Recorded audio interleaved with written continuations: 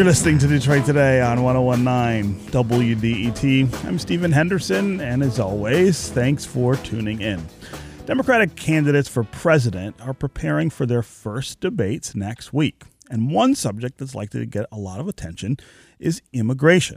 It was and continues to be the centerpiece of President Trump's rise in politics and what makes him such a divisive figure. Democrats are eager to show their contrast to Trump's attitude, that they believe putting children in cages is wrong, that building a border wall is a ridiculous waste of money, that Trump's attitudes towards immigrants are soaked in xenophobia and racism. We're going to continue with Sheikha Dalmia, who says that Democrats' move to the left on this issue is a direct result of Trump, and that it's also a purely American phenomenon in an era where many countries face political divides on immigration. We're also joined by Ryan Devereaux, a reporter who's been covering a very interesting story that illustrates one way the immigration extremism is playing out. In Arizona, a humanitarian activist is facing 20 years in prison just because he offered food and water and clothing and shelter to two migrants who crossed the border illegally. Ryan Devereaux, welcome to Detroit Today. Thanks so much for having me. Yeah. So for people who are not familiar with this story, last Tuesday, a jury refused to convict Scott Warren, this humanitarian, for providing water and food and clean clothes to these migrants. But he's facing up to 20 years in prison. His trial ended last week in a mistrial, but he could be retried. Is that right? Yeah, that's absolutely correct. The U.S. Attorney's Office in Arizona has not yet said whether or not they're going to retry Scott Warren. A hearing is scheduled for the first week of July. So right now things are up in the air, but the last few weeks with the trial that played out in Tucson was really quite interesting and dramatic. Talk about how common this kind of thing is in a state like Arizona, which is a border state, and where you are seeing this immigration issue unfold in a different way, for instance, than those of us here in the Great Lakes. Yeah, it's an interesting question. Arizona actually has a fascinating history of this kind of work. In the early 80s, when the Reagan administration was systematically denying asylum to refugees fleeing the dirty wars in Central America, a network of priests, nuns, reverends formed a sort of underground railroad into the United States. They called it the Sanctuary Movement. They moved hundreds, potentially thousands of people into the United States, and they were targeted by the federal government in a sprawling undercover investigation that led to the indictments of many religious figures. But the sort of legacy of the Sanctuary Movement is carried on. In the 1990s, the mid-90s, the U.S. government instituted a policy called prevention through deterrence, in which they started funneling migration flows into the deadliest areas of the border, mostly the Sonoran Desert, and we saw virtually overnight a skyrocketing in migrant deaths. A minimum of 3,000 people have died in the last 20 years crossing the desert in Arizona, and we know that the true toll is believed to be much higher. In response to that, the same folks who started the Sanctuary Movement began a network of humanitarian groups that started putting out water in the desert, started putting out humanitarian aid supplies for people who are crossing. And when they encountered migrants in the field, they provided them with medical care. These groups included, most prominently, a group called No More Deaths. In the case of Scott Warren, who we were just speaking about, beginning in 2014, Warren started bringing together these humanitarian groups in a specific area of Arizona known as the West Desert, or the Ajo Corridor, which has historically been the deadliest part of this deadly border. And following President Trump's inauguration, federal wildlife officials and the U.S. Border Patrol started cracking down on these groups. They started bringing charges against volunteers for leaving water in the desert. And then all of this culminated in Scott Warren's January 2018 arrest at a humanitarian aid facility known as the Barn, where he was found in the company of two young undocumented men from Central America who had been walking through the desert for days. He was arrested, as were the two migrants, and a federal grand jury indicted him the following month on 2 counts of harboring and 1 count of conspiracy. So now we're seeing a real test of what the government is going to do with groups that are working to address the humanitarian crisis on the border, and whether that sort of activity will be criminalized. Yeah. How is this playing out in moral terms in Arizona, this debate about what to do in response to people who try to help migrants who are in violation of the law because they've crossed the border illegally, but of course they're also in desperate humanitarian shape. I mean, they need water and food and shelter, obviously. Can you talk about what people in Arizona are saying about this approach? Well, yeah, it's fascinating. I mean, Arizona has a relationship to immigration, obviously, that looks a little different than the rest of the country. In Tucson, where this trial was being held, all across town you see yard signs that say humanitarian aid is not a crime, drop the charges. Tucson in particular has seen a trial like this before. About 10 years ago, 2 No More Deaths volunteers were similarly charged with harboring crimes, and that case was dropped.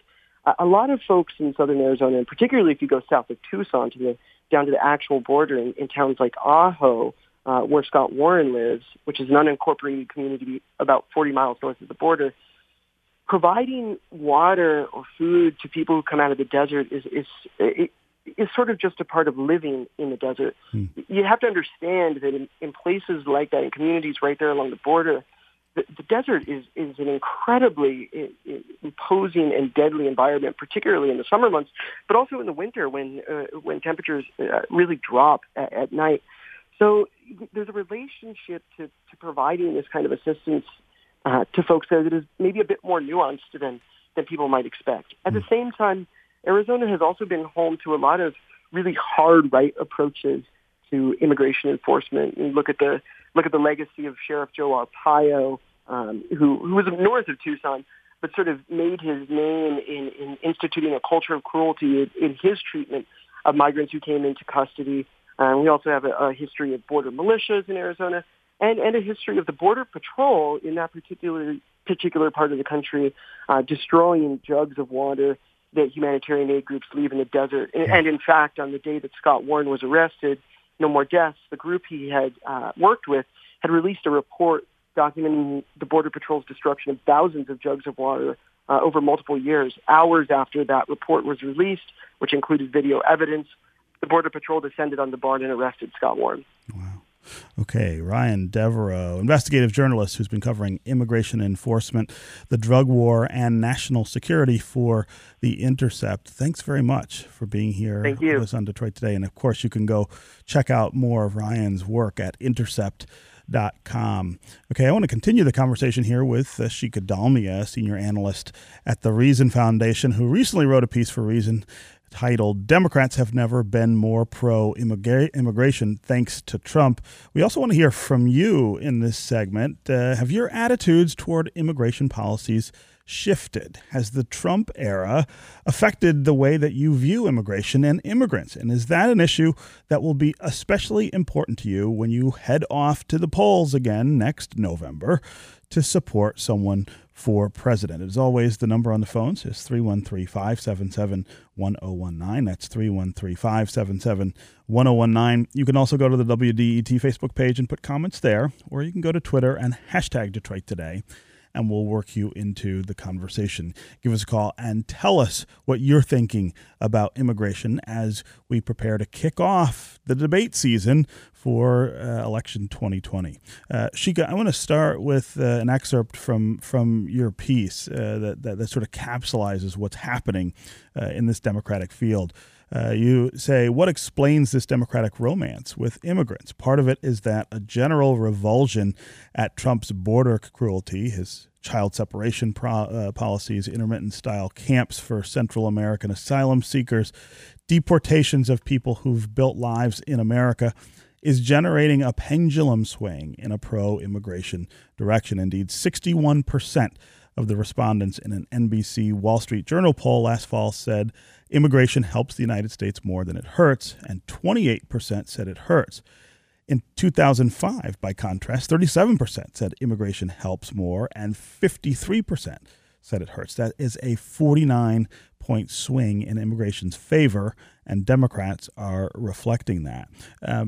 One of the things that I think is sort of undergirding your piece on this is the idea that Democrats, despite some of their rhetoric, have not always been very pro-immigration. Yeah. Exactly. But just let me back up for just a second and comment on the last conversation you were having. With Ryan. With Ryan, which was, I actually traveled to Arizona last year and did 2 long features for Reason magazine, sort of predicting what was to come at the national level. Because Arizona has already been there, done that when it comes to tough immigration enforcement with Joe Arpaio. And one of the things I had mentioned was, and that was sort of the headline of the piece, was that, if you do tough enforcement, you're not just going to have to go after immigrants, you're also going to have to go after Americans themselves. And because you simply cannot control outsiders without also controlling insiders. And that had actually happened in Arizona with Joe Arpaio, who started off by, these deportation raids against immigrants, but then very quickly that turned into a general crackdown against Arizona employers who were hiring unauthorized workers, many of them Republicans, actually. And also going after human rights activists like Scott Warren. There's a border community of Arivaca where they had talked ICE into establishing a checkpoint so that every person in that town who wanted to go to Tucson for a doctor's appointment had to go through a border checkpoint and was subject to all kinds of harassment that immigrants usually experience at the border. So this is entirely predictable that Trump's efforts to enforce immigration law should morph from, a reign of fear and terror in immigrant communities to that in American communities and aid workers especially. I mean, it's entirely predictable. And to go back, to your question, yes, Democrats have not always been friends of immigrants. To the contrary, there is a labor law professor, a labor economist at Cornell University, I think his name is Werner Riggs, who once said that there is not a single restrictionist law in this country that has not been passed without labor support. Right. And labor has typically been obviously in the Democrats' camp. All that seems to have changed in the last 4 or 5 years, and especially it started changing a little bit in the last election. Although Hillary Clinton was still sort of trying to straddle the pro-immigration and the anti-immigration divide. She was very much against giving driver's licenses to undocumented workers. She also, after that San Francisco case where the woman was killed by an unauthorized immigrant, she came down very harshly against sanctuary cities and all of that. That has completely changed in this election going forward. Democrats are now vying with each other, as to who is more immigrant friendly. So Julian Castro, through his opening volley with this very pro-immigration plan, where he essentially called for the decriminalization of unauthorized immigration. Right now, it's a felony if you enter this country without proper papers. He wants to make it just a civil crime, which it was before 1952. And, just shortly after he came up with his plan, Beto O'Rourke announced his plan. I mean, and Beto O'Rourke, to be fair to him, has always been fairly immigration friendly. He's he has not changed his mind. He has not changed his mind. He is a congressman from El Paso, or was a former congressman, which is a border town. And El Paso is, despite having a very large unauthorized population, is actually one of the safest city of its size in the country. And so Beto sort of understands, understands the issue fairly well. And he came out with his plan, also proposing very friendly immigration policies. Didn't go as far as Castro did in terms of demanding a decriminalization, but, lots of good immigration-friendly stuff. And since then, somebody like Bernie Sanders, who actually once said not too long ago, in fact, last year, that open borders, which is really code for restrictionist policies, is a Koch conspiracy, that this is just employers who want cheap labor pushing for open borders. He has sort of changed his mind and is now calling out Trump and his crackdown at the border, as is Kamala Harris. And so Democrats right now are in sort of this, what I'm saying, a virtuous cycle of ever more pro-immigration policies, partly for the reason that you mentioned, which was there's a general pendulum swing among the general voters in a more pro-immigration direction, but also because Republicans have decided, or under Trump have decided, that they are going to simply court the white vote in this country. And so they are, Trump is sort of playing for broke when it comes to that vote. He's just all in. He is not trying to diversify his electoral strategy and try and court other voters, with the result that Democrats, to some extent, have no choice but to go after, all the minority voters and Hispanics and what have you. So they are trying to consolidate that vote while Trump is trying to consolidate the white vote. And so both of them are there in their own electoral cycle. And that leaves very little play in the joints, I guess, between the two of them to actually come up with policy that would address some of these things. I mean, I thought it was really interesting as Ryan Devereaux was talking about the situation in Arizona. I was thinking about all of the national policy that could be changed to eliminate this problem, right? I mean, you could talk about the ways in which we treat people who come here illegally and change the law so that they're not wandering in the desert. You could, on the other side of the issue, you could tighten border security if that's your approach, so that people are not able to do that so easily. But you can't get to any of these solutions as long as you've got these two poles. Right. No, that's exactly right. I mean, the only way you get to a solution is when one side or the other decisively wins, and then can basically impose a solution because they control all three branches of government, and not just control them, but with substantial margins in the House and the Senate to basically impose a solution. I don't see that happening, at least not for a while. But the good thing is that to the extent that immigration has become a wedge issue in the next election, the outcome will be clarifying for, one side or the other.